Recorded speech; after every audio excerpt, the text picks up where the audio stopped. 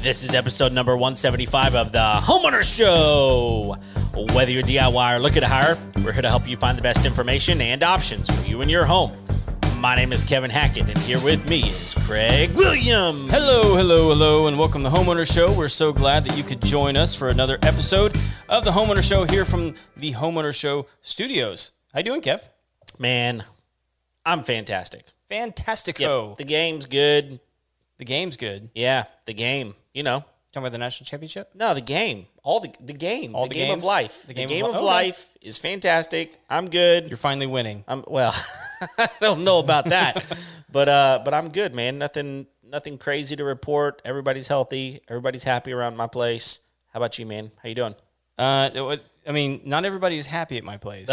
Okay. Why? So yesterday, I was upstairs in the kitchen Yeah. on the second and a half floor. Yes. Which for those of you that have been listening to the show for a long time realize that, yes, my kitchen is on the second and a half floor. It's a ridiculous kitchen, and we love it anyway, so screw you. Anyway, I was in the kitchen, and my son, who had forgotten his homework and was being punished by having to clean the fence row, came into the house screaming, and he screams sometimes, Yeah. which is fine. But this was like a blood-curdling scream. Uh-oh. And he came into the house screaming, and then all of a sudden the screaming intensified. And I was like, oh my gosh, my son just chopped his finger off. I'm not only going to have to clean the blood off, but I'm going to have to find the finger. And, so I go downstairs and what's going on? He's like, I got stung in the head. Oh, no. And I was like, what stung you in the head? I don't know. And so he starts showing me, he's got like a hole in his arm, and he's got like a hole in his head. And so I was like, okay, buddy, take me outside and show me where this happened. I don't want to. No, okay, it's okay. Dad's with you, or whatever it is, I'm gonna kill it. Yeah. Because that's what good dads do. Of course. Something attacks your kids, you kill it. You kill it. Yeah. So I went outside, and lo and behold, it was ground hornets. Oh, no. And so he was like, he was pointing at him. He was like, it was right over there. And as soon as he pointed, two or three of them flew at us. Oh. And he saw him and took off at a dead run. Well, Sure. as soon as he turned and ran, I saw that there was two of them on his back. Oh, no. And so I'm chasing him. He thinks I'm scared, which scares him even more. And so he's flipping out, and I'm like, no, stop. You've got him on your back. And so I finally caught up with him because he's a fast little booger. Yeah. And I had to manhandle these hornets off of his back and throw him on the ground and then pick him up and run him inside because they were chasing us. Oh, man. I killed them today, though. Well, that's good. There is nothing that is on this earth that I hate worse than wasps, hornets, all the stupid flying stingy things. No. They're they are of the devil. Yeah. Well, it's weird. We were at my sister's house for Christmas, and my brother looks down and just shakes his hand, and he's like, I don't know, that was weird. What? And he looked down, and he had a barb in his Oh my gosh. in his hand. He didn't even realize he got stung. Of course, it swelled up and everything. It's just all you stinging things. Oh yeah, man. I like 'em. Well, and I don't know if I've ever shared the pictures on our social media with this particular channel. But if I get here's what always happens with me is it's always the face. Oh yeah. Every time it's the face for me. And I swell up and I look like Sloth from the Goonies. But it's awesome. It's awesome. And everyone's like, can you breathe? Are you okay? I'm like, I'm fine. I'm fine. But I look like an idiot. Yeah. Oh, it's really great, actually. We should share some of those pictures of how ugly you can become. It's really impressive. Yeah, it is. So, but on a completely unrelated note, Uh-huh. we're talking about home security tonight. Yeah, we are. This is gonna be an interesting episode because I think that we're gonna be talking about home security in a way that we're not used to. Yeah, right? I absolutely. I think this is a game changer. We've had this interview scheduled for a while. I've actually been excited about it. Our guest has actually been on Eric G's show before. Yeah. So I was able to listen to the interview and get a few pointers from the master interviewer over there. Yeah. Caroline. Yeah, absolutely. Yeah. But anyway, we got Dave Selinger, right? from Deep Sentinel. That's right. Am I saying? Did I get it all right? You did. I just realized as you were saying, I was like, oh my gosh, I didn't send you the pronunciation. Usually I try to go out of my way to do that, but you nailed it. It's Dave Selinger, just like JD Salinger, Catcher in the Rye. So look at that. See that, Kev? Thumbs up. It's like I'm a professional. Wow. Like I knew what I'm doing. Man, I mean, they're going to know now because I'm gloating, but even a blind squirrel, right? Even a blind squirrel, man. Every once in a while. Well, yeah, man, we're glad that you're here. So let's just do this for a minute. Tell us a little bit about yourself. I don't think that's fair. What? Because I know a little bit about his backstory. Okay. I know a little bit about the Amazon days. Okay. I know a little bit about the Redfin days. Okay. I want to hear about that. Okay. Well, okay. So let's do this. Tell us all the wonderful, amazing things about yourself that you probably don't just blurt out to everybody. Give us all the juicy details. Tell us who you are and how you got into home security even to begin with. Sure. So again, happy to be here. My background, I'm a technologist. I grew up programming computers in the 80s, and which was a great way to make friends, by the way, in high school. All those cool D&D clubs. I mean it. No, I mean I'm still friends with both of them, and no, but I'm serious. Yeah, no. So I grew up in Southern Oregon, a little town called Grants Pass. I actually lived in a suburb of Grants Pass. For those of you who don't know it, Grants Pass had a whopping total population of 15,000, and I grew up in a suburb called Merlin that had a population of 375. Plus or minus 3 or 4. And I was fortunate enough to get to go to Stanford. My folks were really supportive of letting me learn about computers. And for those of the listeners that are younger, you'll not be familiar with this method of learning, but I used to have to go to this place called the library in order to learn. So I taught myself to program when I was 6 by checking out books from the local county library. Nice. And then, like I said, went to Stanford. I dropped out, started a couple companies during the first .com, went back and finished my degree while I was a partner at a coffee company called Dutch Bros, which is a sweet coffee company. It's based in Oregon. They were on, the CEO there is a friend of mine, and he was on Undercover Boss. So if you don't know Dutch Bros, you should watch the Undercover Boss episode because it's awesome. We just got our first Dutch Bros here. No, you didn't? Really? Yeah. It's Kevin. That's it's awesome. 20 on 20. What? Yeah. Like, that's close. I know. Okay. I'm not a huge coffee drinker, but I'll go. I'm all in. Go get a Kahlua kicker if you can for your intro, and then dial it back from there after you get the first one. They actually just went public this year too. I'm really stoked for them. I'm still friends with the founder there. Then I graduated, got to go to Amazon. Amazon recruited me to go run their first AI machine learning team, which was, out of the blue. I don't know how they picked me to do that, but I was stoked that they did. It became the foundation of my career. I ran that for a couple of years. I then started a company called Redfin, which is a real estate company that's now publicly traded. I started another AI company, and then about 6-7 years ago, I left that company. I'd grown it to about 50 million in sales, and then I left. And so I did that as an opportunity to go back to my roots. And my roots to me, again, are that just like geeky computer programming stuff. And the timing could not have been better because there was this new type of AI that had just been invented called deep learning. And so I started digging into that, and I was like, oh my God, this is amazing. We've been reading about AI in the news for 20, 30 years about how it's going to change the world. And this is the first time that the technology actually catches up with all the promises that we see on the news. And so I started looking at different businesses I could start. And then, as coincidence would have it, my neighbor had a home invasion at that precise time. And I was exposed because of that. Congratulations, man. That's fantastic. I'm just kidding. Totally kidding. Congratulations. It's like this epiphany of your career happened. Yeah, that's right. At the extreme demise of your neighbor.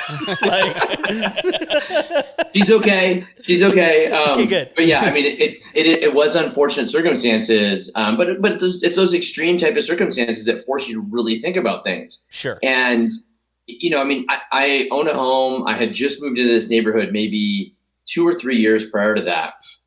And so I'd installed an alarm. I'd installed cameras. In fact, our whole neighborhood has these very expensive camera systems that are like between $3,000 and $5,000-$10,000. They're very, very expensive. And so the fact that this happened, even though she had an alarm and had cameras, my aha moment happened when, we pulled together the neighborhood watch. We invite the local police officer to come, and he tells us, this happened.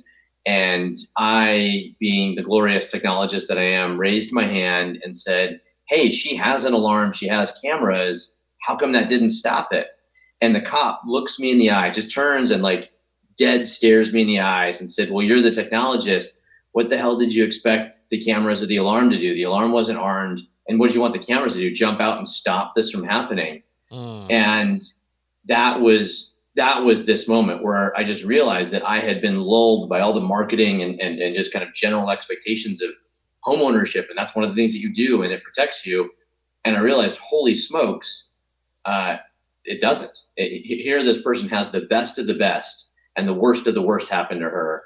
Again, thank goodness she's safe and recovered, but very, very serious situation. So I started trying to figure out, how could I actually solve that problem? How could I have prevented that? How could I have instead of having this video where she has 5 minutes of these guys outside of her house preparing to break in, and then ultimately going inside and then coming out like an hour or two later, all you have is pictures of guys with masks on. You didn't do anything with that. The police couldn't do anything with it.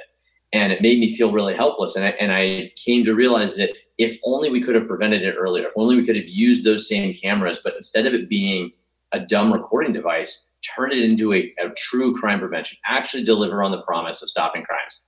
So that was really the impetus for starting this company. The company's called Deep Sentinel, and that's what we do. We intervene in crimes really early in the cycle, and 99.9% of the time we stop them before anything bad happens. Wow. So what we're talking about here is, traditional, I think most people at this point understand the traditional home security, right? It's the keypad on the wall, it's the alarm system, it's even the window sensors, the video cameras, the whole bit. I think we get it, and you can even simply safe this thing to death by just installing all this stuff wireless, but yourself, because you're smart and you know where to put things. And so all of a sudden we feel very much like we've done something here. So that's exactly how I felt right up until I realized that it was the wrong something. Sure. That is 100% right. Yeah. So I guess I've got kind of a twofold question. We'll start here. Where is the breakdown in that? How does that not wind up keeping you safe like you think it's supposed to? She did everything she thought that she was supposed to do, and yet still the worst thing happened. So where is the breakdown, and why is that traditionally not working today? So I can answer that in two kind of chunks. The first chunk is, let's look at the alarm system, the sensors, the door sensors, the window sensors, the keypad, and what happens when that goes off. Well, when that goes off, that signal gets routed to a call center, and that call center then calls you or your sister or your best friend, and then calls the police. And then the police are supposed to come. What I didn't realize was that when they call the police, what they do is they call the police and they say, hey, I have an open door at 123 Main Street. And again, kind of put yourself in the shoes of a police officer. All right, cool. I thought I signed up to go stop crimes, but apparently I respond to open door calls. And it turns out that that's exactly the problem. 98% of calls to police departments from alarm companies are false alarms. 98% of them are false alarms. Wow. Right. Imagine you pick up the phone and call 911. They yell at you for calling false alarm. If you call one time, call 911 and do a false alarm. But alarm companies have somehow finagled their way into this where they get away with it at 98%. The Department of Justice has done studies about this, the guys at Freakonomics. And what it results in is police don't want to respond. So they've passed laws that state that police departments do not have to respond to burglar alarms. Period. Full stop. So they literally just don't have to respond at all? In most Americans live in a city where the city council and the police department have gotten together and said, we're not required to respond.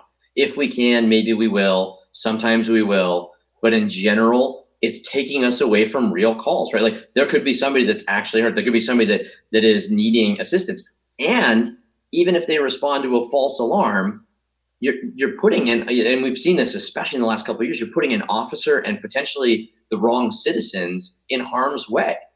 Right, you could be sending an armed officer who has a weapon drawn to a home where the only people there are you and your kids. You don't want that either. Just because your garage door blew open at 2:00 in the morning. Right. That's not why I bought this system, right? So that's number one, is that it doesn't deliver the promise on the alarm side just because it's not functional. And it turns out those open door sensor technology, that's like 30-year-old technology. And certainly in the 80s, it was sweet, but I mean, it's not the 80s anymore. Cameras, on kind of a problem on the other end. They don't do anything proactively necessarily. So unless you're sitting there looking at every alert on your phone, which I promise you, A, you aren't doing, and B, if you are, you're crazy. And so what cops have there is if you go to the detective and you say, show me your drawer, they'll have this drawer full of USB sticks from families that have been burglarized, had their package stolen, had their car burglarized, had their catalytic converter stolen, had their shed broken into, had their car rummaged through, all these different things that they didn't find out until a day later or 3 days later when somebody posts on social media and says, hey, my car got broken into, did yours? Oh my gosh, I went and looked back. And then they post it on the internet and they say, this guy got caught. They didn't get caught. Their thumb drive got stuck in a drawer and thrown away. And so, again, you just don't have prevention. You don't have crimes actually stopping. You have recordings of people committing crimes. In fact, it's gotten so bad that, like video doorbells, burglars, if they know you have a video doorbell, they won't avoid it anymore. They'll go up to it and ring it not once, not twice, 3 times, 4 times, 5 times to make sure you're not there and you're not paying attention. Because if they ring your video doorbell 3 times and you don't respond, that's like signing over a short-term lease for your house to this guy. Like I can just move in, hang out, take as much of your stuff out, park my car in your garage, and you're not even paying attention. Yeah, I mean, I guess I haven't thought of it that way, but the reality of it is, I mean, because here's the problem, right? I mean, for most people, they do not go in and deactivate notifications on their phone. I mean, they get pissed off at them, and they're like, look, I don't want that notification. I don't want that notification. I don't want that notification. Or they want it less, and they don't go change it, so they just get all these notifications, and they look at 2 of them, right? They look at text message notifications, and they look at Facebook notifications. That's it, right? If it's a notification, man. Other than that, like it does not matter. And now I mean, the really angry ones look at Twitter. Yeah. Yeah, and both of them are really angry. That's right. But so, like we have a door system, like a lock system at our house where when someone unlocks or locks the door, then I get a notification on my phone. Okay. Now, I will tell you this. I notice every single time because it comes through on my watch as well, but almost every time I justify it. Almost every time I justify it going, my wife's at home, she just let the dog out, or something of that nature. You ignore it. Right? I do. I mean, I notice it, but I ignore it. I don't. Every time my door opens, I don't call my wife and go, did you just walk out the door? Like, she would divorce me if that happened, right? Like, stop calling. I just turned the freaking notification off by now, right? And that's part of the issue, because people aren't looking at their notifications. And so they buy this sweet Ring doorbell or, whatever it is that ties into their Simply Safe. And they never look at it. They don't care. Right. Well, I mean, what you're saying is 100% right. I mean, in the data statistics world, we call that signal to noise ratio. And when your signal to noise ratio is so bad like that, just like what the police are dealing with, when 98% of the calls are false alarms, you continue to feel good maybe about it, but you don't make that cognitive connection that, hey, the right thing's not happening here. Yeah, and to your point, David, like when you're saying, like, even with the cameras and everything else that, like, the USB sticks just get thrown in the drawer, I mean, like, I'm beginning to see this more and more as people become frustrated with becoming victims of burglary and vandalism, because you'll see them post their videos on social media into like different groups and be like, hey, just, be on the lookout because this person's out doing this, that, and the other to different homes in our neighborhood. And if you know this person, be sure and let everybody know who it is. And, everyone hates it, but no one narcs. And, I've rarely seen an instance where that actually has any result in finding the person or getting them caught or deterring them. Every once in a while you'll get a license plate, or like they'll post a face of somebody that the police already know. Yeah. But it's very rare. And I think the problem with very rare too is that we're looking like at a neighborhood. As much as I love my neighbors, I don't care about my neighborhood. What I care about is my house and my property and my kids and my wife. Right. And statistics, okay, so 10% of them get caught. I don't care about 10%. What I care about is 100% of those three individuals, and myself too, every once in a while. But that was, again, just that was a part of this eye-opening moment for me that there has to be something better.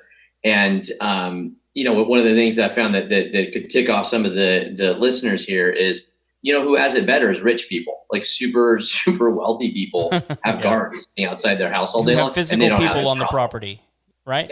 Yeah. They don't have this problem. Because they are able to intervene when somebody walks up. They intervene within a couple of seconds. If there is a problem, they do call the police, and the police respond immediately. Because you're like, hey, I've got this guy standing here who won't leave, and he's harassing us. Oh, cool. That's a call that a cop can respond to. They know what they're getting into. They're getting a description of the suspect. They know they can prioritize it. So if they have a more important call, they can go to that. But if they don't, they know to respond to this. And guaranteed they're going to go to that before they get a call for an open door or an open window. Yeah, I mean, you wind up, you're talking about this drawer full of things. Like there comes a point which these police stations, they don't care about the drawer anymore, right? They can't sort through all of those things. There's no way for them to really seek justice on those things. And so it's kind of one of those deals where you have a situation to where it's like there is only one way out of this, and I need you to take care of it. And this person is going, well, I got a lot of other things that are in front of you, a lot of things that are more important to you. Like on the way to come to your house to check out that little video camera system that you had, I had to stop at 3 wrecks, and there was an actual crime being committed somewhere. And honestly, and you want me to see if I can find this white guy that's 5'8", wearing a black hoodie. Yeah. Good luck. On it. Right. Like I got it. I've got my mission. I will be right back. Oh, you want me to get out of my vehicle and chase them? I mean, no offense. My brother-in-law is a cop, and he's probably one of the ones that would get out and chase. But like, seriously, you have no identifying traits. There's no way to know for sure what this is. It's just a waste. Honestly, it's a waste of time. And as a taxpayer, as a friend, you can realize, gosh, we're setting up my friends for failure. And as a taxpayer, you say, oh, do I really want to spend my tax money on having officers chase down these super low quality leads with a low probability of any sort of success, and at the same time, expose themselves to risk and danger and not make society better? And so, in all different possible ways, my realization was that your initial question, tell me why this doesn't work. The answer is everything.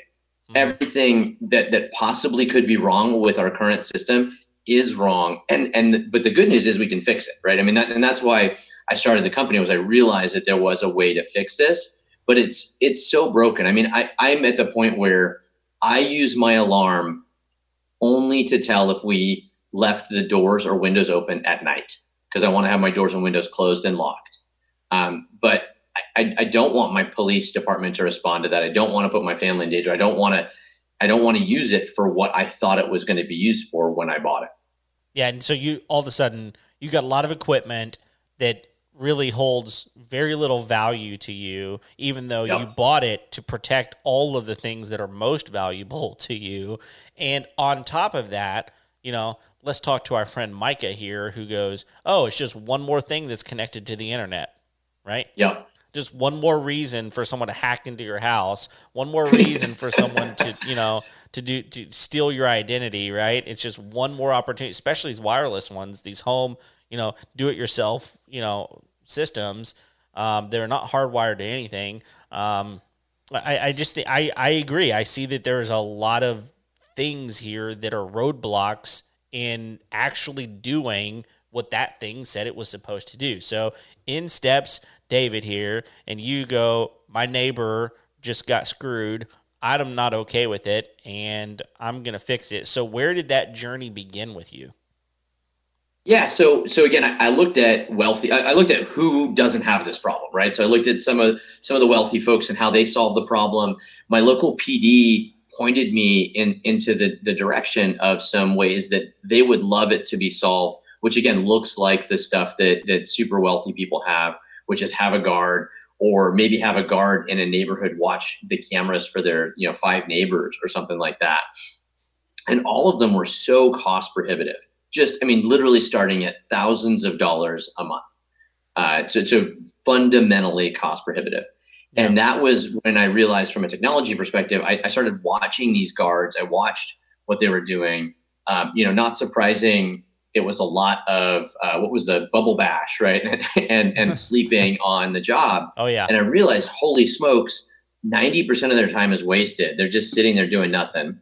And then when they are looking at stuff, most of the things they're looking at are like the alerts you get on your phone. They're not that useful. And so I realized that this deep learning AI technology that I've been looking at could make that effective and cost effective, meaning that the AI could be the one doing most of the monitoring of the cameras. And then the AI could then point the guards only to the right cameras at the right time. And then if we combine that with really good two-way audio training and then some little magic AI in the background, I could make it so that guards were intervening in potential crimes within seconds. And that's what Deep Sentinel does. So if you come to my house, within about 3 seconds of entering my property, my cameras are running, the AI is streaming it. It's identified that there's a person that's entered my property. The AI has already filtered that out and identified that. And it's sending it to a guard. Within 10 seconds, if you're doing something suspicious, that guard is speaking out at you over 100 decibel speakers saying, "Excuse me, could you please stop what you're doing? I need you to leave the property. I need you to identify yourself." If you're unable to do that, it will escalate the situation and ultimately call the police. And what we've found is that by being so incredibly quick, again, total of 10 to 15 seconds usually between entering the property and then getting an intervention from a guard, that fundamentally changes the equation for these criminals. And 99% of them, the wild majority of them, look up at the camera in astonishment and run away. And I remember the very first time we got Deep Sentinel kind of working, we built a couple prototypes, and it was this most rewarding moment where we spent lots of money and lots of time with this thesis that if we do this and we do it early, we're going to be able to stop crime. And that first time was just like, oh my gosh, are you kidding me? It really worked. That's amazing. And now I wake up every single morning to between 25, 30, sometimes 35 crimes that we stopped last night. Wow. That's awesome. And so it's getting to the point that it's very repeatable. We figured out that combination of technology and humans together so that we're able to stop everything from package theft and the simple stuff to the more serious stuff. We've stopped assaults. We've stopped physical battery and everything in between. What do you think it is about that? I mean, from what I'm gathering, what you're saying, it's like it's a voice coming out of the camera that's saying like, "Hey, what are you doing on this property? Identify yourself." What do you think it is about that that's different from, just like the incessant blaring of a horn that deters them more? Yeah, so that's a great point. We do use a horn and an alarm sometimes. We use sirens sometimes as part of the mix. What we've realized is two things. One is that the majority of criminals don't want to get caught. Not surprisingly, whether you think they're smart or they're not so smart, they don't want to get caught. Like getting caught is not the goal here. And the difference between hearing a siren, it is more like hearing a car alarm go off. I didn't get caught. It's just some annoying sound here. Whereas when you hear, hey, this is from Deep Sentinel 30, I see you there. Can you please tell me what you're doing? And most of the time they believe that's a person. Sometimes we hear, oh, you're a robot, screw you, I'm going to continue. And you say, actually, miss, I'm not a robot. If you could please look up at the camera and identify yourself, I need some identification immediately. And that's kind of the dimension that we found, was that if we make it increasingly personal, hey, you, Mr. with the silly looking black hoodie, I see you. No, I saw you hide behind the trash can. I still know that you're there. Just because I can't see you on the camera right now, I watched you walk behind the trash can, idiot. I'm going to call the cops. And I mean, and that's literally, I'm kind of joking a little bit, but that's literally kind of how it goes, right? I mean, you make it a little personal. Maybe you can use humor sometimes, as ridiculous as that may seem in crime prevention. We had some guy, what was it he said? He said, I'm a banana. So we said, hey, can you identify yourself? We need you off this property. He said, I am a banana. And we said, okay, Mr. Banana, I am an orange. And I need you, Mr. Banana, to leave. And he's like, banana, out. And he walked away, and there's a bunch of psychology involved there. But again, at the end of the day, most people don't want huge conflict and to get caught for whatever it is that they're doing. They would rather just go next door, go home, try again another time, but not continue on with what it is that I'm doing where I'm going to get caught. Yeah, because the whole problem there is getting seen, right? Their whole goal is to not be seen. And so a horn, I'm thinking out loud here. I'm thinking a horn, that's auditory. That's not visual. And so they're still going, yeah, but you still can't see me. And as long as I get away before someone hears the siren, decides to just go, oh, it's like that car alarm, right? In the mall parking lot. That's exactly right. I mean, Kevin, you nailed it, right? I mean, what we do when we call the police, right? So we had one situation where we had this guy, he shows up, he doesn't have a shirt on. He's covered in tattoos, and he starts banging on the door really loud at one of our customers. And we intervene, we call the customer. He's like, oh my gosh, that's someone I know. I'm really scared. I'm inside, I am armed, and I need him to go away. And when that translated, right? So we communicated with him. We were able to describe him. And what happened next is really what these criminals are afraid of. We then called the police and said, I have a white male, 5'8", no shirt on, covered in tattoos at this address, and I have an armed individual on the inside who is the homeowner, and they're scared for their lives. The guy with the tattoos was in handcuffs in 2 minutes and 15 seconds. Wow. 2 minutes and 50 seconds. And that's because when we called the police, when we described the crime, we described the individual, we described his location, that's a call that every cop that your brother can get in his car and accomplish his mission, why he became a cop, immediately, because he has all the information he needs to be successful and deliver on serving and protecting. And a big part of that is that description of the suspect. And criminals know that if I can just disappear right now, I'm gone. There are tons of tattooed, guys without a shirt on.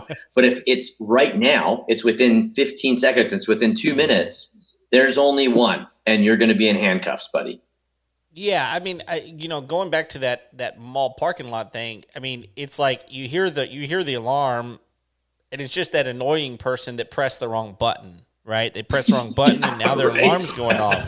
Right, what are you, a moron? How many times they're in Cheesecake Factory having a ball? Right, exactly. And everybody's going, "Is that your car? No, is it your car? No, it's not my car. My car sounds different than that. Mine's a Mercedes sound. That sounds different than the BMW sound. No, they're all the same. But if you could literally say, "No, I saw someone that looked like this walking away from that car, and now it's blaring," that changes things. Yep, it literally changes things, right? I mean, I don't know if you remember this. I remember I was walking, West Texas, little town, West Texas is where I grew up. Your town was a little bit bigger than mine. And I went to the big city, went to Lubbock, Texas, and we were walking through a parking lot, and there was a sports car. I don't even remember what it was. I was a young kid, so it was a sports car, and it said, "Please step away from the vehicle." And I was like, what the heck? And I remember walking back over to it, and it said, "Please step away from the vehicle or I will call the police." And I started running because... What, was it black and it had red lights that went around the edges and it's self-identified as Kit? As Kit? Yeah. No, it wasn't. But it was the weirdest thing. Like I don't know if you remember, but for a little while, there were these alarm companies for cars that in these high-end cars, they were putting voice-activated stuff in there, saying things to get people to walk away. And I think it was a lot different for those vehicles than ones that just have these brake sensors on them. And so I hear what you're saying. So are you telling me that...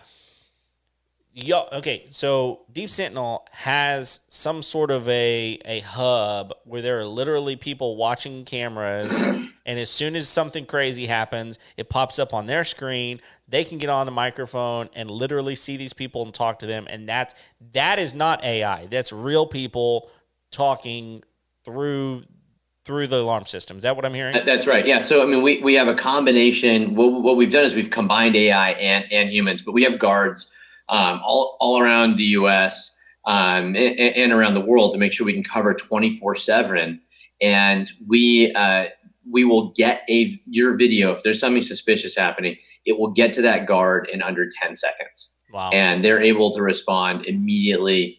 They have a special console that's designed to kind of help them walk through what are the different types of interventions. How do I respond to this? How do I get a hold of the police quickly? What are the people that normally go through this property, for example, just make sure that we're not intervening on the wrong people, just all kinds of information. So literally, again, in seconds, they're fully informed on the situation. That's the job of the AI. The AI filters events, but then also informs the guards of the situation.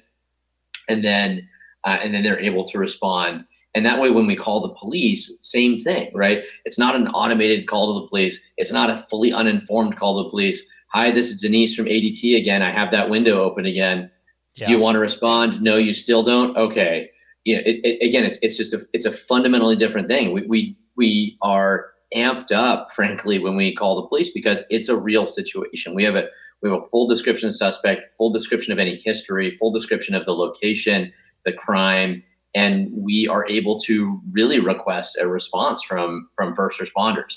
Along those same lines, having people also allow us to do things like we have a whole series of people that this past winter, they had bad storms. We had slip falls all the time. People that walked out on their front porch, slipped, fell, hurt their hip. We had a woman who broke her hip, and we were able to call paramedics for them. And it's just, it's kind of what you would think about. I like to describe this to my guards when I'm training them. What would you want your best next door neighbor to do if they saw this same thing? And that's really what we're able to deliver. And by using the AI, we make it much more effective and much more cost effective to the point where Deep Sentinel costs about like what a mobile phone plan costs. Okay. So, I definitely want to get there. Yeah. But I got a couple of questions first because I think price is super important with all of this. And it's all about Kevin, David. So what is? If you hadn't figured that out yet. Everything is the answer to your question. Everything. I don't This is not a question. I don't know why are we still talking about this? I don't know why I'm here. Yeah, Just exactly. Carry on, Kev. Yes. Well, you are wearing a Texas A&M jacket. So anyway, so when you see all of this, like what I understand all of the functionality, or at least a lot of the functionality, based on how that's different, how what y'all are doing is different versus the traditional ADT or whatever, right? How does the setup differ? Like you mentioned the sensors. You said they're not very good sensors, and what kind of cameras? Where are you placing the cameras? How many of them are there? Is there a keypad? How do I disarm this thing? Can you just give me the functionality of it all? Yeah, sure. That's a great question, right? So how does this kind of manifest itself? So at the center of everything we do is cameras. Everything we do is vision based. We don't have any sensors that we integrate with other than cameras right now. The cameras that we work with, we have our own cameras, and then we also support third-party cameras. We're pretty broad on that front. We have a DIY kit for people who want to install their own wireless cameras. We also have professional installers all across the country, and they'll do either wireless or wired cameras. But at the center of that is is a camera system. I'll answer a little bit more about our own wireless cameras, because those are kind of a little bit of our bread and butter. That's where we came from. We built our own cameras first. And those are, I'll show it here for those of you that are watching live, but I'll describe it to the folks that are just listening on the podcast. Those are a traditional wireless camera. There's no wires connected to it. It has a battery that lasts about 2.5 or 3 months. It's got a 104 decibel speaker. It's got red LED light rings. It's designed to look a little bit intimidating. It's not, a soft looking blend into the background type camera. It's got a red ring at the top, which is around the speaker. And then it has a second ring, which is the camera and the sensors. And this would go on my home. I have maybe around 10 of them. The average home has about 3. I'm the CEO of the company, right? So I have to have a couple of extras just as I am, right? Like in my smaller world, I'm kind of like Kevin, right? That's kind of the way that I like to look at it. So most people have one on the front door, the back door, and then like the garage. That would be an average homeowner. We also protect businesses and warehouses where we have 25 to 50 cameras, 100 cameras in certain instances. So it really depends on the particular application. But since we launched 3 years ago, we've really broadened to be able to service. What you said is do you want to DIY it, or did you want to have somebody else come and do it? We really can service both ends of that spectrum now. Okay, cool. So you don't normally have cameras on the interior of the home, just primarily on the exterior? Great question. Yeah, so for homes, we do not do any interior cameras. These are monitored. So you've got the inside of your house and you're walking around in your underwear. Usually that's okay. Or if you've got regular dumb cameras. But like I said, if the AI triggers, that's going to be you're in your underwear in front of some poor guard, and I feel bad for the guard having to watch that, right? Yeah. So seriously. One of our rules for residential is we don't do any interior for residential. For our business customers, we do a lot of interior cameras, but for residential, we don't. Okay. And the other reason is we want to be able to prevent stuff. We want to catch people as soon as they're coming into the property and prevent them from coming in. One of the stats that I didn't share with you earlier, but anecdotally, my neighbor, when they had the home invasion, the people had prepped outside for, I want to say, like 5 minutes. And so you really do generally have a lot of time to prevent these more serious break-ins where they're looking around, they're scoping out the property, there's a lot of activity happening outside. And that's really where we're going to be the most effective, because we're going to prevent any damage, any threat to life or limb. And that's where we want to focus our energy. Sure. So I guess moving forward a little bit to the price question.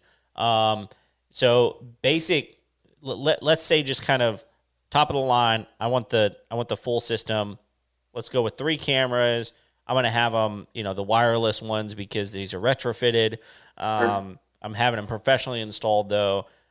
To get set up with you guys, Because it sounds like there is no real keypad or anything. It's not like I'm having to come in and disarm. Yeah, so I didn't answer that question. There's no keypad. There's a smart app. We built our own app. It has all the AI and all the features integrated into it. It's got a bunch of different privacy settings, because a lot of people are sensitive about privacy, because this is a different type of camera, right? It's not, again, not just a normal camera. Right. So we have a ton of privacy information in there. The 3-camera kit comes with 3 cameras. We ship with an extra battery to make sure people don't have to be kind of bringing their cameras down and charging them. I don't like that use case. I want people to always be protected. Sure. So we ship with an extra battery. And then the key to this whole system is it ships with an AI hub. So we actually run all of our artificial intelligence inside of your home. Okay. And so the hub that we ship with has a built-in charger, but more importantly, it has this special set of AI chips in it. So everything's happening incredibly quickly. It's happening in real time. And that also sits inside of your house. That runs for that kit runs about $700 to $800, and installation is usually between $50 and $150. Now, where we're different from these other folks is we do have a monthly fee that for that kit starts out around, again, an expensive wireless plan. It's about $200.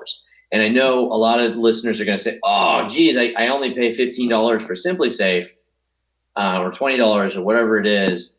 Again, the difference really is, yes, I do understand that's more expensive. And yes, I know that's not affordable by every single family in America. And I wish to God I could make it affordable by every family. We are a mission-driven organization, and I work my tail off to get this to be as affordable as possible. But you have to remember, every single time something even a little bit suspicious happens, I have to pay someone to sit and watch every single one of those events. And that happens 10, 15, 20, 40, 50 times a day. And so you're getting real protection for those dollars. And again, I don't want to be dismissive towards folks that think that isn't affordable. But it is for that level of protection. Let me tell you, it is a game changer. There's nothing out there that can deliver that. I mean, I would just hearing those prices. First of all, you heard me kind of say, wow, whenever you're talking about the kind of the basic kit and the install, that's way more affordable than most of the systems out there. If you're trying to go with the sensor route and you're getting the cameras and you could easily spend $2,500 or more just on the equipment and the install of that equipment into a house. So that part is in my opinion, not only reasonable, that's probably inexpensive, most likely. But you mentioned it earlier, and so I want to circle back to that. You said that there are people that, these rich people who are the most protected because they've got people in their yards, at the gate, making sure that people don't come in. They're paying them thousands of dollars a month to oh man, that. I mean, the numbers are going to actually make you kind of get to your stomach. The starting price to have a guard 24/7 at your house is about $120,000 to $140,000 a year. Wow. But when you think about it, right? I mean, you're paying someone $15 to $20 an hour to sit there. You have to have 3.5 people to cover 24/7. That's how you end up there. But I mean, we're talking hundreds and hundreds of thousands of dollars. And so, yes, in general, what the people that we're selling to are people that really understand that maybe $50, we're not going to get to the $50 price point, but this isn't something that's comparable to something that costs $50 a month like ADT. This is a whole nother level of protection. And make an announcement. I love that we're on a live home DIY technology show. There's my Alexa right there. Let me unplug that right now. That's awesome. That's so great. It wouldn't be the first homeowner show that's interrupted by Amazon. No, or dogs. That's right. Or children, or the very first and best Alexa thing ever, right? Was I think it was like 5 Christmases ago, right, when Alexa came out. The little girl that ordered the Barbie house. Do you guys know this story? Yeah. Yes. She orders the Barbie house, and then she makes nationwide news. And the funniest thing happened. And this is not fully confirmed. It's not official news, but I may or may not have worked with some of these people at Amazon at some point. Apparently, when that news story went out, what happened was the news said, yes. And then this little girl said, Alexa, buy the Barbie dream house. And they said that really loud in the news story. And literally millions of orders for Barbie dream house happened between 6 o'clock and 9 p.m. that night. And that is like just one of the most amazing Alexa experiences in history. Sold out. That's what it said whenever you went. It said sold out. This Barbie dream house is really popular. Yeah. Well, like this, relating this back to like home security, David, I actually had a police officer friend of mine not too long ago tell me like, hey, do you integrate your smart locks in your home with your Alexa or your Google devices? And I was like, well, yeah, of course. He's like, dude, turn that off immediately. And I'm like, why? Yeah, because turn that off immediately. Every thief in the world knows to walk to every front door and say, Alexa, unlock the front door. Right.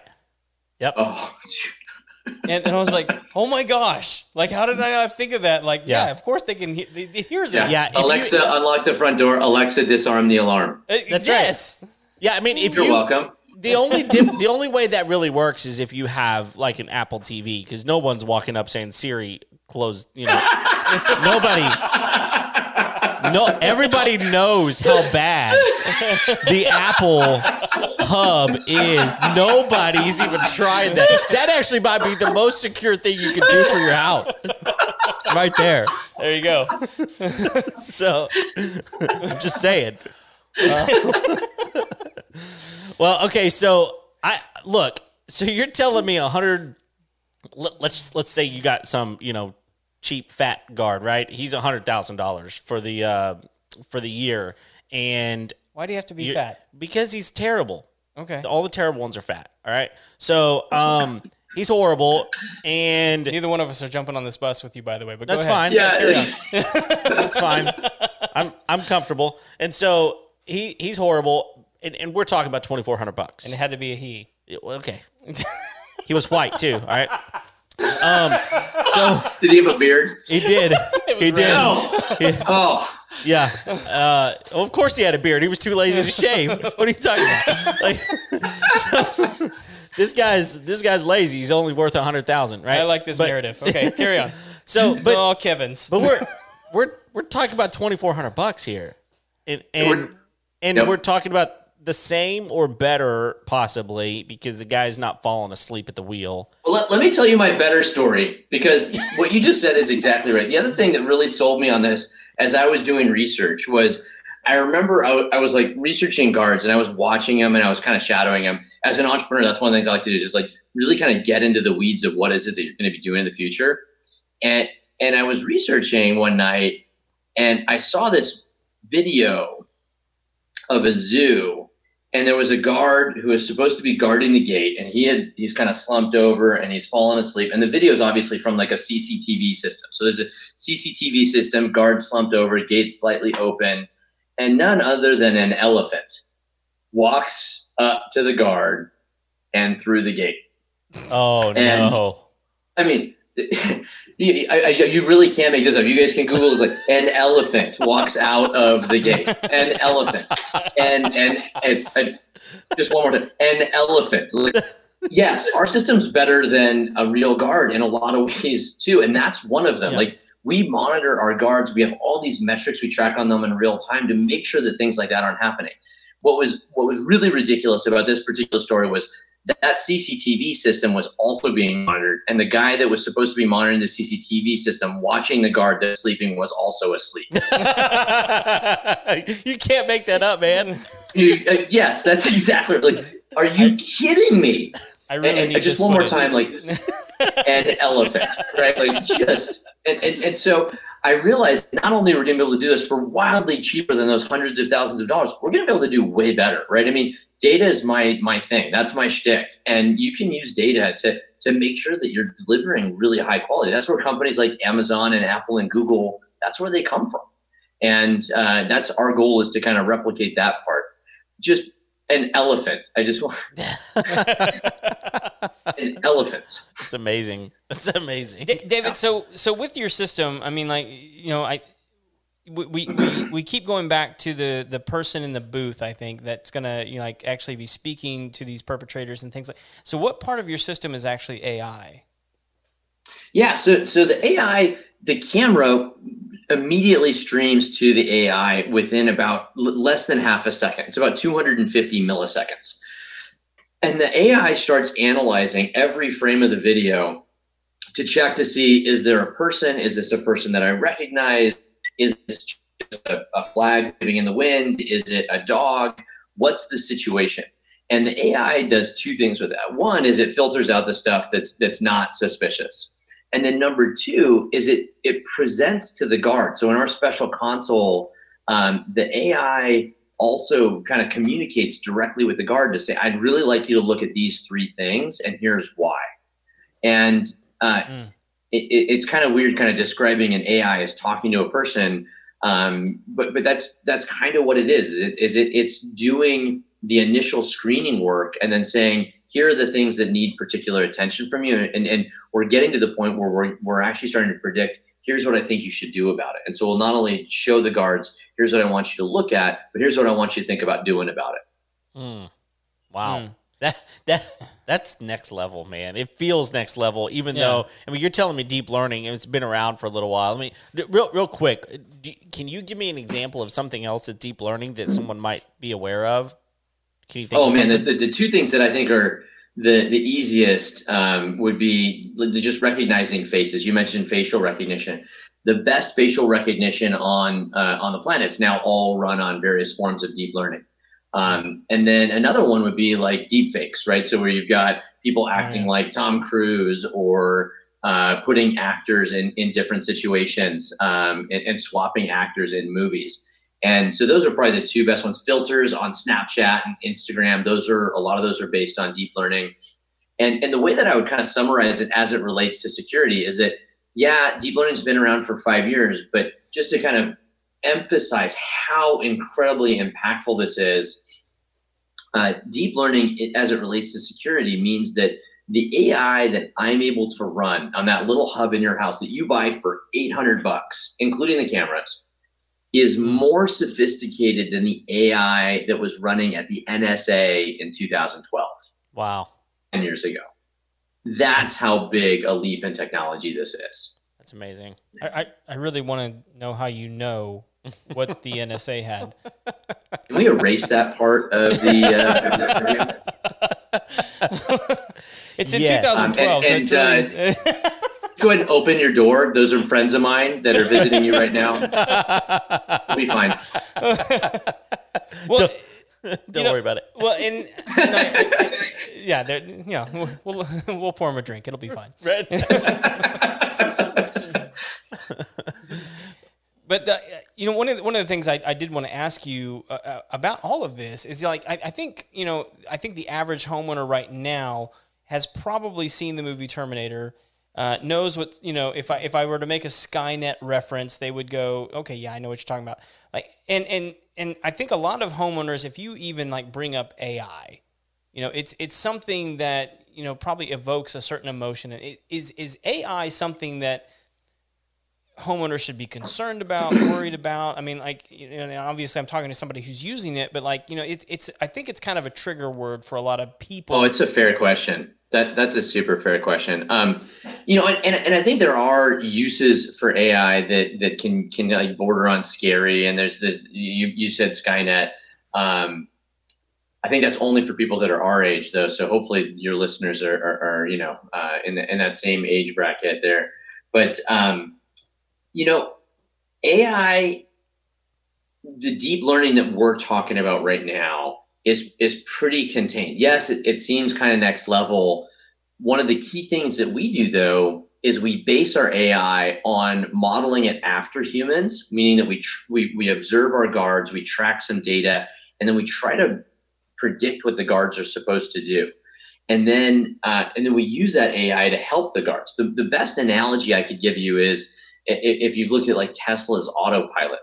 Tesla's autopilot does the same thing. It tries to predict what would a great driver do in this same situation, and then I'm going to do that, and then I'm going to continue to get feedback from the humans, and the humans are in control. I think that's a very fundamental decision that we made was that we want to make sure the humans are always in this. And I live in Silicon Valley, and so I'm always asked by investors, couldn't you just get rid of the people? And my answer is no. The people are at the center and the heart of what this is. And that, I think, always should be the case, whether that's because people are going to be able to respond more effectively to unique situations from other people that we haven't seen before, to humans are much better at interacting with police, obviously. There's all kinds of different reasons why I think that AI, when it's applied in this way, is, I understand the trigger, but it's very, very safe. And frankly, right, I mean, you don't have to listen to me. Listen to our customers. Go read our reviews on Amazon where people say, I have an active threat on me. I'm a judge and I haven't been able to sleep for the last 3 months, and I sleep well now knowing that I have Deep Sentinel. Wow. That, yes, there's AI. Let me actually, you can find really quickly. We have a YouTube station, Deep Sentinel YouTube station. We produce these videos every week. We did a holiday edition a couple weeks ago because a bunch of our customers went out and they waved to the cameras. You can do the special signal that pulls guards onto the camera. And they made us holiday cards. Like all of our customers, like they made these really big 2-foot tall holiday cards, and they wrote, "Happy Christmas, Deep Sentinel. Thank you for protecting our family. Thank you for making me feel safe in my home." And yes, AI can be scary, but I'm a super, super, super big believer in safety. We're a mission-driven organization. I believe everybody deserves to feel safe. I think that promotes, everything from like just the basics of learning and being able to converse with your family and deal with your family, to, hyper political stuff where, you have political parties that don't feel safe and they interact with each other in a yucky way. Safety is such a fundamental thing. It's such a fundamental building block of society that, as long as we're being responsible and we're using it in this way, man, I'm all about it. Man, this sounds to me like, just hearing you talk about this, I mean, you've had a lot, let's just put it black and white over here. You've had a lot of accomplishments in your life, right? You've worked for one of the largest company in the world here with Amazon. They're going to continue to get bigger and bigger and bigger. You were on the ground roots of that, grassroots. That's the word. That's grassroots of that. Redfin, arguably one of the best, if not, right up there, real estate websites, right? Super, super, super powerful. And it sounds to me like this might feel like one of your biggest accomplishments. I don't know. Maybe I'm projecting that. Oh man, that's an understatement. This is my pride and joy. I mean, like I said, we were talking before, I've got 2 little girls. I've got my family here. When we as a family decided what my next venture was going to be, this company has so much meaning to my family. I'm going to tell a little bit of a personal story here. I came down from work, during the pandemic. I'm in my house all day long. I'm in my office right now. I came downstairs and I was having a little bit of a bad day. And my 10-year-old, she was 9 at the time. She saw it. She said, "Hey, Daddy, what's wrong?" Her name's Cecilia. And I said, Cece, I had a bad day. And, business is kind of rough, and the pandemic was kind of brutal on us. And she said, "Yeah, but Daddy, did you save anyone's life today?" I was like, perspective. Yeah. Word. Yeah. Thank you to you. And that's why I say, like, it is an understatement. It's not apocryphal in any way. I love this company. I love what we do. We saw a vision of a safer world, and that's why we all work here. And yes, it's a business, and yes, we strive to make money, and yes, we're selling things. But at the end of the day, this if we can move the needle on making people feel safer in their homes, just imagine a world, right? Like, remove Deep Sentinel, remove my accomplishments or financial outcome, and just say everyone in the world feels 20% safer. Yeah. And imagine that world for a second, and how we interact with each other differently when we see each other at the supermarket, how we interact differently when we come to a head at a stop sign, how we interact differently if I drop something or accidentally bump into you at the airport, right? Like, just if everyone feels safer, everything and every interaction that we do changes. And that's, to me, that is, using Steve Jobs' term, that is the dent that I want to leave in the world. Man, that's huge. And I'm guessing here that you have, I'm just kind of thinking there's got to be ways that these camera systems are going to continue to get better and recognize things even more, like mood and like other things that down the road, I can imagine you going, okay, there's so much more that this thing can do, like to even detect things in people that they don't even know about themselves. I mean, I know that's kind of weird and freaky for some people to think, but like on some level, there's got to be some things down the road that this thing isn't even doing yet. I'm just guessing. Absolutely, right? I mean, we're already in market. We have thousands of customers, and I still spend 50% of my budget on R&D every year. Yeah. So do the cameras themselves have to have a certain, I mean, because you talked earlier about you can actually retrofit some other cameras if they're not necessarily y'all's, but I mean, do they have to have like a minimum resolution in order for the AI to actually function? Yeah, so we certify specific cameras. The ones that we use that are third party are what are called Power over Ethernet cameras, PoE. Yeah. Most of your listeners should be familiar with that, and that's just where you use a network cable and it delivers both data and power to the camera. And in general, what we're looking at is 2K and above cameras that we support right now. Okay. And then on the, I mean, like I know one of the issues people around here at least deal with. I mean, we have a new internet company moving through that's providing, you know, better service than some previous companies. But like a lot of people around here complain about, you know, downed internet and things like that. I mean, is there sort of I would imagine your system operates off of an internet connection. Do they have like a backup cellular system, or how does that work? That's a great question. So we use more bandwidth than fits on cellular right now. So, and this also goes to why the AI is in that hub in the home, is we really protect the home's bandwidth. So if you have a Nest system, for example, you know, Google really loves that you share all of your personal moments with them, and so they download every single second of your video in real time. Yep. And you can have like on great internet, you can have like a maximum of 4 cameras on your house, and then you literally can't watch Netflix anymore. Yeah. And so we would be like end of the world, right? Talk about, I'm trying to make the world a better place. If people can't watch Netflix, right? Like we've ruined everything. You're the devil at that point. Yeah. Yeah, it's not worth living anymore. Where's the end? I'm out. So part of what we do though with this AI is the AI's job is to filter out the events, so that if there's just a flag waving and there's just wind, we're not using up all your bandwidth for things like that. And so yes, we do have to have bandwidth, but we are by far and away the most efficient bandwidth efficient camera system that's on the market today. Wow, that's great. Yeah. That makes a lot of sense. Well, okay, so my last question, and Craig, maybe you got some more, but mine is, what have we not asked? Like, what you're so you understand this thing so well. I mean, you developed it. So, what are something, if anything, that we haven't asked that you're going, I would really like people to know this?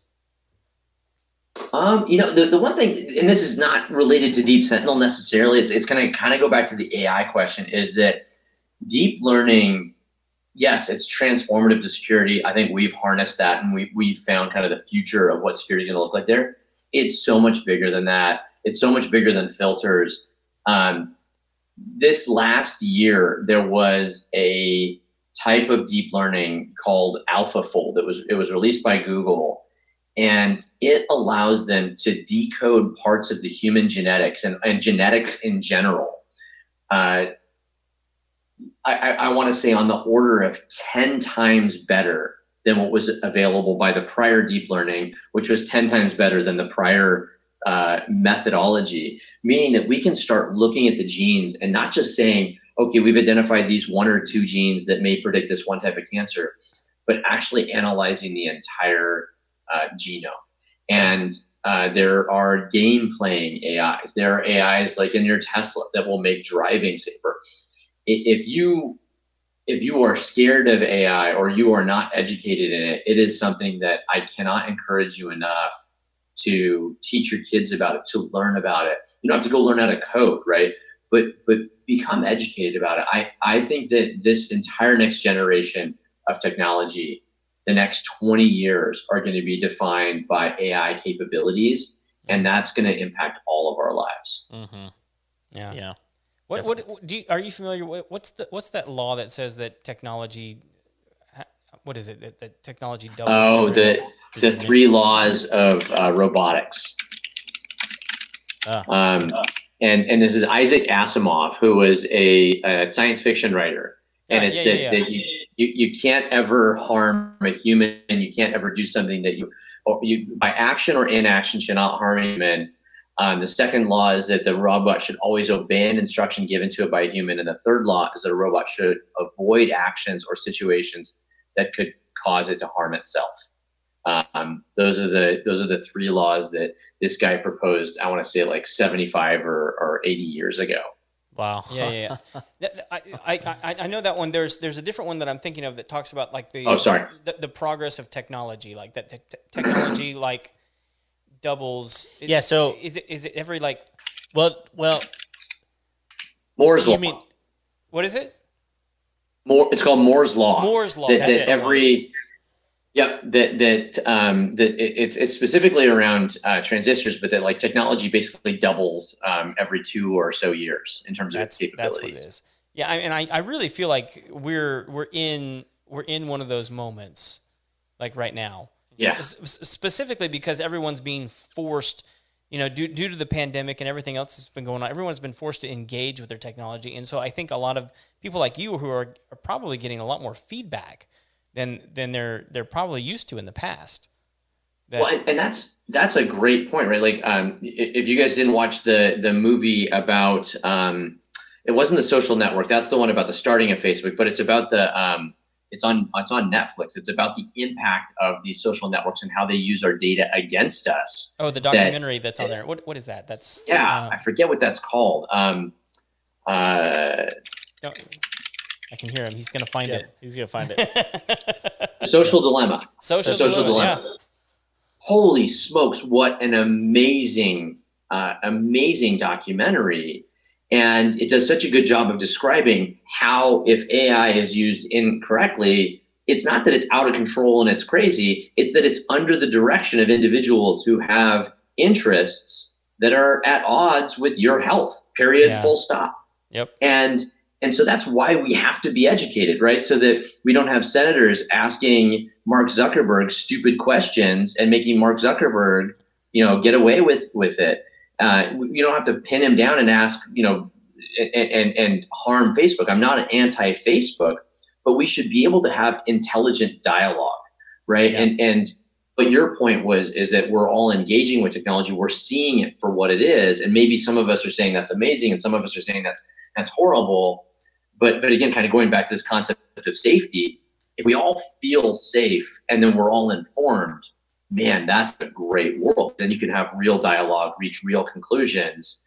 And I think that's, in my very personal inside of this household, that's where we believe America becomes amazing, right? Is just that combination of facts and challenges. All right. So I got to know then, since you're a technologist, I got to know your initial reaction to the metaverse.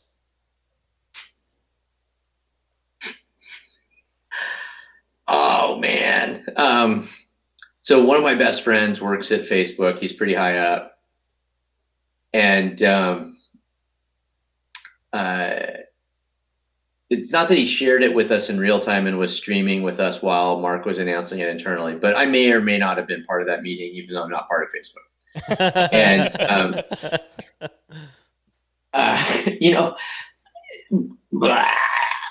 you can say no comment. That's fine. If you got friends that are involved, I totally understand. Yeah, we can talk when we're off air. I'm fine with that. Let me put it this way. I don't think Mark Zuckerberg is in touch with humanity anymore. Anymore. I love. That's fair. That's fair. So I got recruited really early to join Facebook. I was really close friends with Sean Parker, who was the first president of Facebook. And the very first thing I did was get in a fight with Mark, which is why I didn't end up joining. There you go. But he was at least in touch with us enough back then.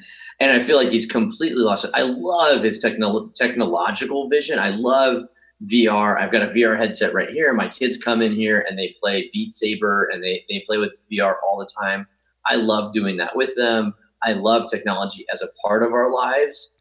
I don't like technology as supplanting our lives. I think that is why The Social Dilemma is such an amazing movie to me, is that it exposes us to what's happening if we let it run rampant. And and by the way, I will say that if you watch that, you'll also see some interviews with early Facebook executives who say, we saw this as an opportunity to expose truth, and we believe that meritocracies would come about from information flowing freely. And I can also verify from my early engagement with Facebook, that is exactly what they believed. And they really believed that whether you're far right or far left, that these kind of alternate truths would be clarified in a world where information flowed freely. And that's not what happened. And so Facebook has progressively gone from this very idealistic world where at least they had good intentions to one where I think they're very out of touch and it's not clear what their intentions are anymore. And I think that's where I become disappointed in Metaverse, both from how it's going to impact society perspective, as well as just like, what the heck are you talking about, dude? Right? Like that's yeah. Well, it since we're talking about crazy things, one of the things that is bizarre to me is this whole deal. I mean, and maybe you saw that NASA has hired like 15 theologians and people that are spiritual advisors. Yeah, I did see that. To answer this question: how do you think the world would react if they found out that aliens were real? Yeah, I just saw that. Isn't that bizarre? Yeah. Had you heard that? Yeah. I try to avoid the news, but that headline made it through. And because I'm an angry Twitter user, so that's me. Yeah, you and that other guy. Exactly. What's the new one everyone's jumping to? It's Getter. That's the one that everybody's bailing and jumping. Are you on that? Getter? Yeah. Are you on that one? I've never even heard of it. Did you hear about that? No, I have no idea what you're talking about right now. So, David, do you know about Getter? I am lost as well. I don't know Getter. So okay, so I'll give you guys the brief history of what's going on here. So Joe Rogan, and I think it was like 3 or 4 weeks ago now, had Dr. Robert Malone on his show. It was very controversial regarding COVID and vaccines and all the whole thing. So Dr. Robert Malone on his show, he'd been banned from Twitter. So Joe was like, well, this is ridiculous. You shouldn't be banned from Twitter. You're a doctor. You're a physician. You should be able to speak your mind on there. All right, fine. And he goes, well, yeah, I'm not on there anymore. I'm on Getter. And Joe's like, well, what's Getter? And he's like, well, it's like a Twitter alternative. They basically stole their code and they repurposed it, and now it's like a... And they don't ban people. Yeah, that's right. And Joe's like, well, that sounds awesome. So like after the interview, Joe announces to the world, hey, I'm over on Getter now. Oh. Well, within 2 wees of announcing that, they've gotten more than 1 million new users. Of course. And so it's like the really fast growing new platform. So what was the one that got shut down during the election? Oh, well, there was everybody was jumping ship from Facebook over to what was that one? Started with the P something. I don't know. Nobody cares. Yeah. Anyway, Well, I mean, I don't know if you want to segue into that really deeply, but I mean, this is along the same lines of the metaverse, right? It's like, what's their true north, right? Banning content, right? Yeah. And whether that is scientifically backed or not, that doesn't make it not true. And I want to be really careful here, right? Like, science is a process, and I'm a big believer in science, but we have science being wielded as a weapon. Science is never intended to be a weapon. Science is a dialogue. Science is an ongoing dialogue of people presenting facts, observing those facts, and then trying to reach the best conclusion for themselves and society and trying to explain these things. Like, I come from a family of scientists. I'm half Chinese, so all of my Chinese half of my family have PhDs. It's me, we are scientists. Like, that's where I come from. And stopping dialogue is really distressful to me. And so I based on what Joe Rogan said, right, like, I see technology's role in this as being really questionable, right? And that's on every part of the spectrum. That's from, if you're having questions about the vaccine, I don't think there's really a ton of reason to question the real efficacy numbers necessarily. But you should be able to have a dialogue about, is it 40% effective against Omicron, or is it 48? Like, that's a really important thing for you to know personally. That's a really important thing for society to know. And if we feel like that's getting hidden, do we stop trusting those sources? Mm-hmm. And that is a fundamental issue. Like, and again, like, if you believe in meritocracy and you just let all information flow and you find that doesn't work, I think we already know that censorship doesn't work either, right? Yeah. So the role of technology needs to be much more thoughtful and much more careful in those situations, because all you're doing is you're just swinging users from one platform to the other. And you know what I find myself, right? Like, I have some pre-existing conditions, and so I find myself having to go and read the primary sources. So if I've actually read the the health report from South Africa, I watched the 2.5-hour Zoom meeting where they presented all the statistics, because I don't trust Joe Rogan. I don't trust Twitter. I don't trust CNN. I don't trust Fox. And it turns out, by the way, every single one of those people I just mentioned misquoted that study, which is the study about Omicron, because Omicron originated and grew the fastest in South Africa. Every single one of those people did. And I like Joe Rogan in general better than the other folks personally. And same thing with there's a study out of Israel. The right-wing media says that, hey, this is a study of 2.5 million people proving that natural immunity is true. It's not. It's a study of 76,000 people out of a population of 2.5 million. And then the left-wing media is just ignoring natural immunity. Like, that is the problem that I wish, right? Like, when you ask the kind of the funny question about metaverse, I think it's a very serious question about, hey, there's a real fact. There's a real paper that came out of Israel that actually shows that natural immunity is incredibly effective. It's as effective as vaccines. I don't know whether it proves that it's more or less. That's within the margin of error, but it certainly states that it's very effective. That's something people need to know. They don't need to believe that it's been solid and it's better, because that's not true. That's not what the paper says. And they don't need it to be ignored. And we need to, as a society, and I got a little bit deep on you guys here, but like, I'm very passionate. I've got 2 little girls that are going to grow up in this world, and I want them to grow up in a better world. I want them to grow up in a world that can maturely have these types of conversations. And because that's so important. Yeah, and I think look, I was talking to someone just the other day. They're like, "Yeah, I don't know if we're ever going to have kids. I just don't want to bring them up in this world." And I don't think that's fair. I mean, I don't think it's fair to these people who are having to make that decision. They're having to make that decision to go, look, I'm choosing not to have a family beyond my spouse, right? Because, I mean, the 3 of us on this call, and a lot of people that are listening to this right now, understand the joy of children. I mean, they're oh, amen. I mean, I couldn't, amen. I can't explain that to someone who doesn't have children. I'm not going to tell you your life is worse. It's just different, right? But you're it's different, and I would never go back. Exactly. Not in a million years, 100%. Not for every dollar on the planet. That's right. I would do it over and over and over and over and over again, right? Because it's the most wonderful thing that I've ever experienced in my life.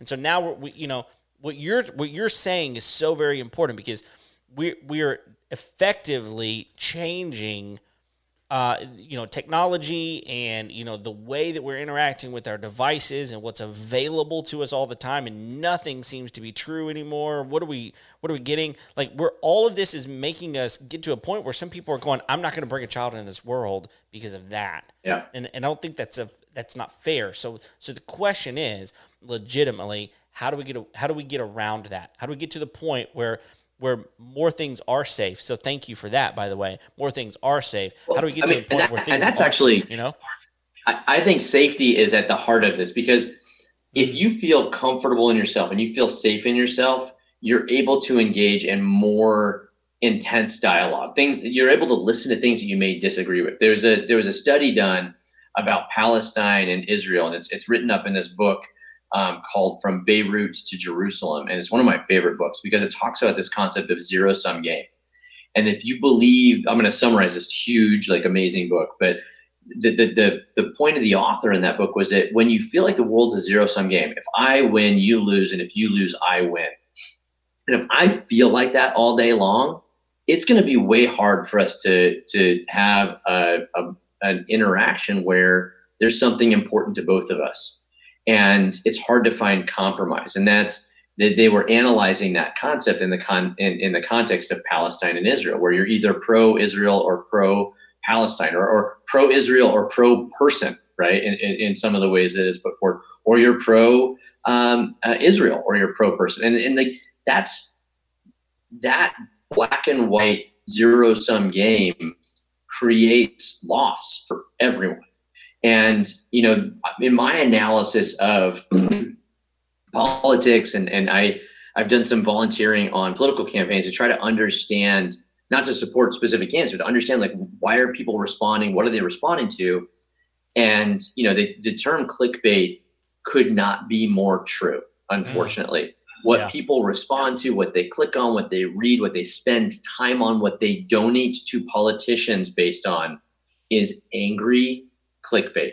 It is inflammatory, incendiary, intentionally misleading, emotionally engaging text, right? And content. And my sense is that, again, safety is one of those key ingredients.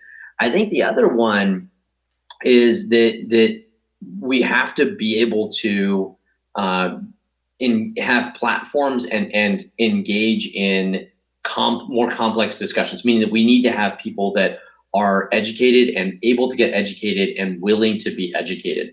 Education in the United States has degraded dramatically, both in its effectiveness and its just general importance. Like we're more concerned about the economy. It's not the economy. It's not super important. But America, go back to when we were growing up in the 80s, we used to talk about education all the time as one of the most important principles of America. Yeah. And we've lost that, right? I mean, again, like this battle where science is no longer an aspiration and a process and a dialogue. It is a weapon to be wielded against my political enemies. Holy smokes, we've lost already, right? Like that type of thing has to go away. Yeah. And so I would say that education is way, way up there because, we all got exposed this last 2 years to exponential curves, right? Like I happen to be a statistician, so I'm pretty comfortable with that. But the average person skipped stats class in high school because it didn't seem that important. And now all of a sudden it's determining, all of our freedoms and what we can and can't do, and our health and safety, both of those. And those two were in conflict. Those two were a zero-sum game, and we didn't have the statistical knowledge in our population to reconcile that. So again, kind of a deep answer, but those would be the two things I would point to is safety, mental health is a big part of that, and education. No, it's good. It's really, really good. Yeah. We could go on, man. We could. We could hold a separate show. We could do. I mean, like it's just there's a lot to dig into there. But and honestly, Craig and I, what most people don't realize is like I come to record podcast and my wife's like, all right, I'll see you tomorrow, because Craig and I wind up, sitting across the table from each other off air, and we solve everybody's problems all over the world. And it's really nice to have someone else who's way smarter than either one of us either to be, who can engage in some of these conversations with us. So I've enjoyed that. Yeah, for sure. So it's good stuff. But I've enjoyed it, guys. I appreciate you letting me kind of wax poetic and philosophical there on a couple of things. But no, I think a lot of what you're talking about is I think it's what a lot of people are feeling, what a lot of people are thinking. Yeah. But like that, not any of the people who have the microphone are actually saying. Yeah. No, absolutely. And that's part of the frustration thing. Yeah. Because everybody's saying what everybody else wants them to say rather than what they're anyway. Yeah. Yeah, we could go on, but David, we really have to get to the most important part of this entire show. Uh-oh. The thing that everybody's been waiting for so long. Feel a drum roll. which is the Final Four. The Final Four. That's right. All right. The final 4 questions we ask each and every one of our guests, and you do not know what these are. You've not seen them before, which is great. Specifically asked not to see them. Yeah, exactly. So, all right, here we go. Are you ready? Here's the first one. What is the must-have tool that you won't leave your house without? Oh, snap. Okay. My F-350. Oh, yes. Oh, you should move to Texas, man. You've already got the equipment. Dude, I love that thing, man. I've always had Japanese and German cars, and my neighbor convinced me to get an F-150 a few years ago, and then I got an F-350, and I use that thing for everything. I love my truck. Nice. And I'm 5'6", so I look really big in an F-350. Yes.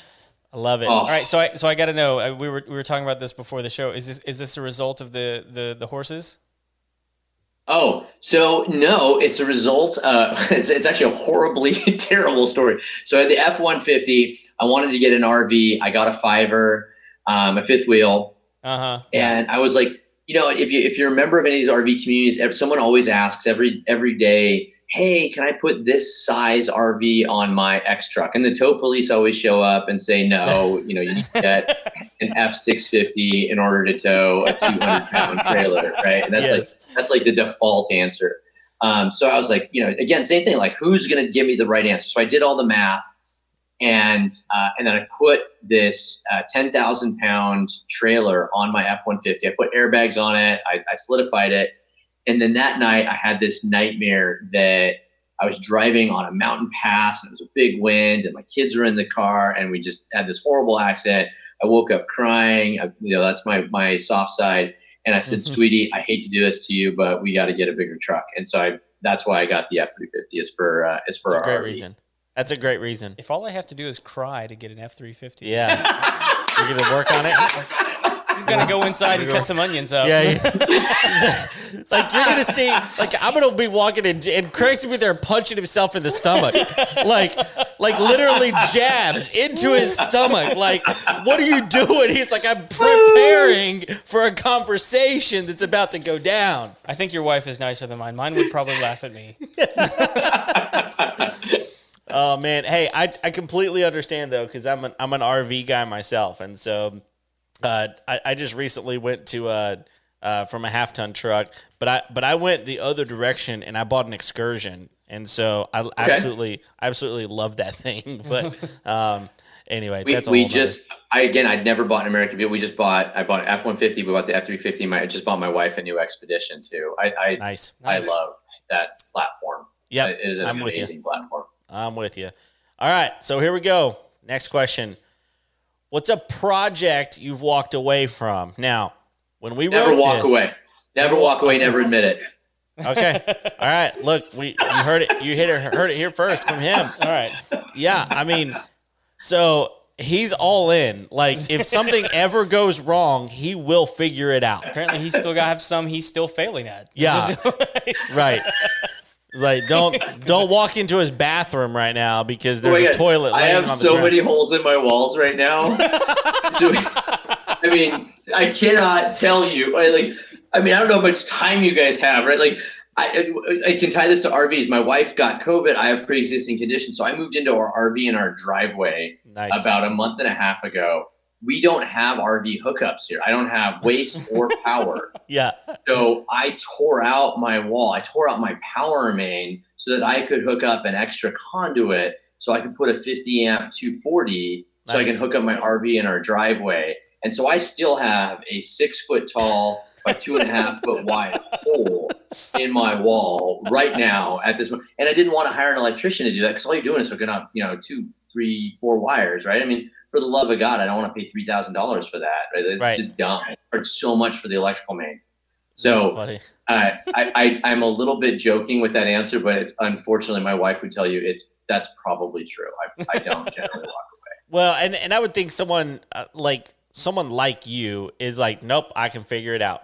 I can figure this out. I'm a smart dude. I can figure it out. So I generally try to. Yeah. All right. Next question. How do you wind down at the end of a long day? Well, here's my answer. Come here. My daughter just walked in. This is Cecilia. This is our 10-year-old. Hello, Cecilia. I did not lock my office today. Yeah. This is live, sweetie. Oh, that's great. She's made for the camera. That's fine. So Cece and I need to know. Tell me the name of your stuffed animal there. Froggy. That's Froggy. Of course, I should have known.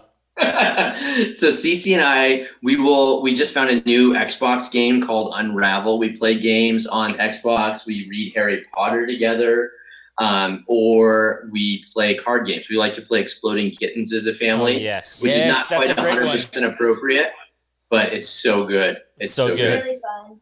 Yeah, it's so good. Nice. I love it. What's the jewel one that? Azul. No. We just got Azul yesterday. We literally just got Azul yesterday. Yeah, Azul is. Yeah, it's the one. No, the one with the jewels on the cards. Oh, the jewels on the cards. Yeah. Oh. And like it's on a grid and like dadgummit. This is one I play with my kids all the time now. I'm completely. You and Jared introduced me to it. It's not Azul? No. Okay. I played Azul with you guys, which is great. Starts with a C. Catan. Not Catan, which is a great game. I don't know, man. I'm completely. It's going to be checkers. He plays it with diamonds. It's war. Yeah. Yeah, my buddy Roger said Splendor. That's not it, though, is it? Splendor. It's Splendor, yep. Splendor. My buddy Rod one. for the win. Rod for the win. Here you come in. Yeah, I'm just going to put your name up here just because Rod. of that. Yeah, thank you, Rod. You're the only one that gets your name up the entire time for getting Splendor. You're welcome. All right, so if your girls are going to be the perfect age, Splendor is a fantastic game. It is a great game. Like I play it with my 12-year-old. I play it with my 8-year-old. Yeah. I love that game. Yeah. That's a good one. Well, cool. All right, we got a couple other questions. One more question. Actually, just one. We got one more question. What's one of the best pieces of wisdom or advice that you've ever received?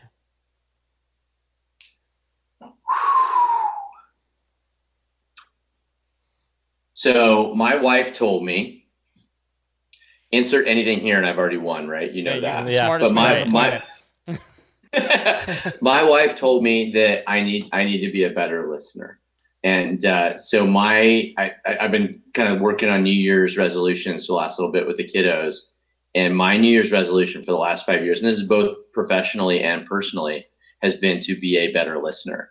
Mm-hmm. And it's a weird thing, but I mean, we're surrounded by so much information and so many smart people and much just data that we can either be overwhelmed or we get threatened by it, we get defensive. We were talking about censoring and things like that. But if instead you can just learn to listen and engage and ask questions and be an active listener, I'm maybe a little bit more Socratic than people are comfortable with, meaning I ask really aggressive questions because I really want to understand things. I have found that to be one of the most rewarding pieces of advice I've ever gotten, because it allows me to develop deeper relationships with people around me. It allows me to develop relationships with people I disagree with, and it allows me to learn. So I love that one. That's great. I love it, man. That's fantastic. So here's the thing. We actually lied to you, which is fine, right? Obviously. Yeah. But there's actually there's a secret fifth question. Craig asked this question. It's Craig has to ask this question. It's the only one that he remembers, so I let him do this one. So here you go, Craig. All right, you ready? It's a killer. Yep. All right. If people want to get a hold of you or your company, how do they find you? I'm sweating right now from that. Oh my gosh, these guys. Another question.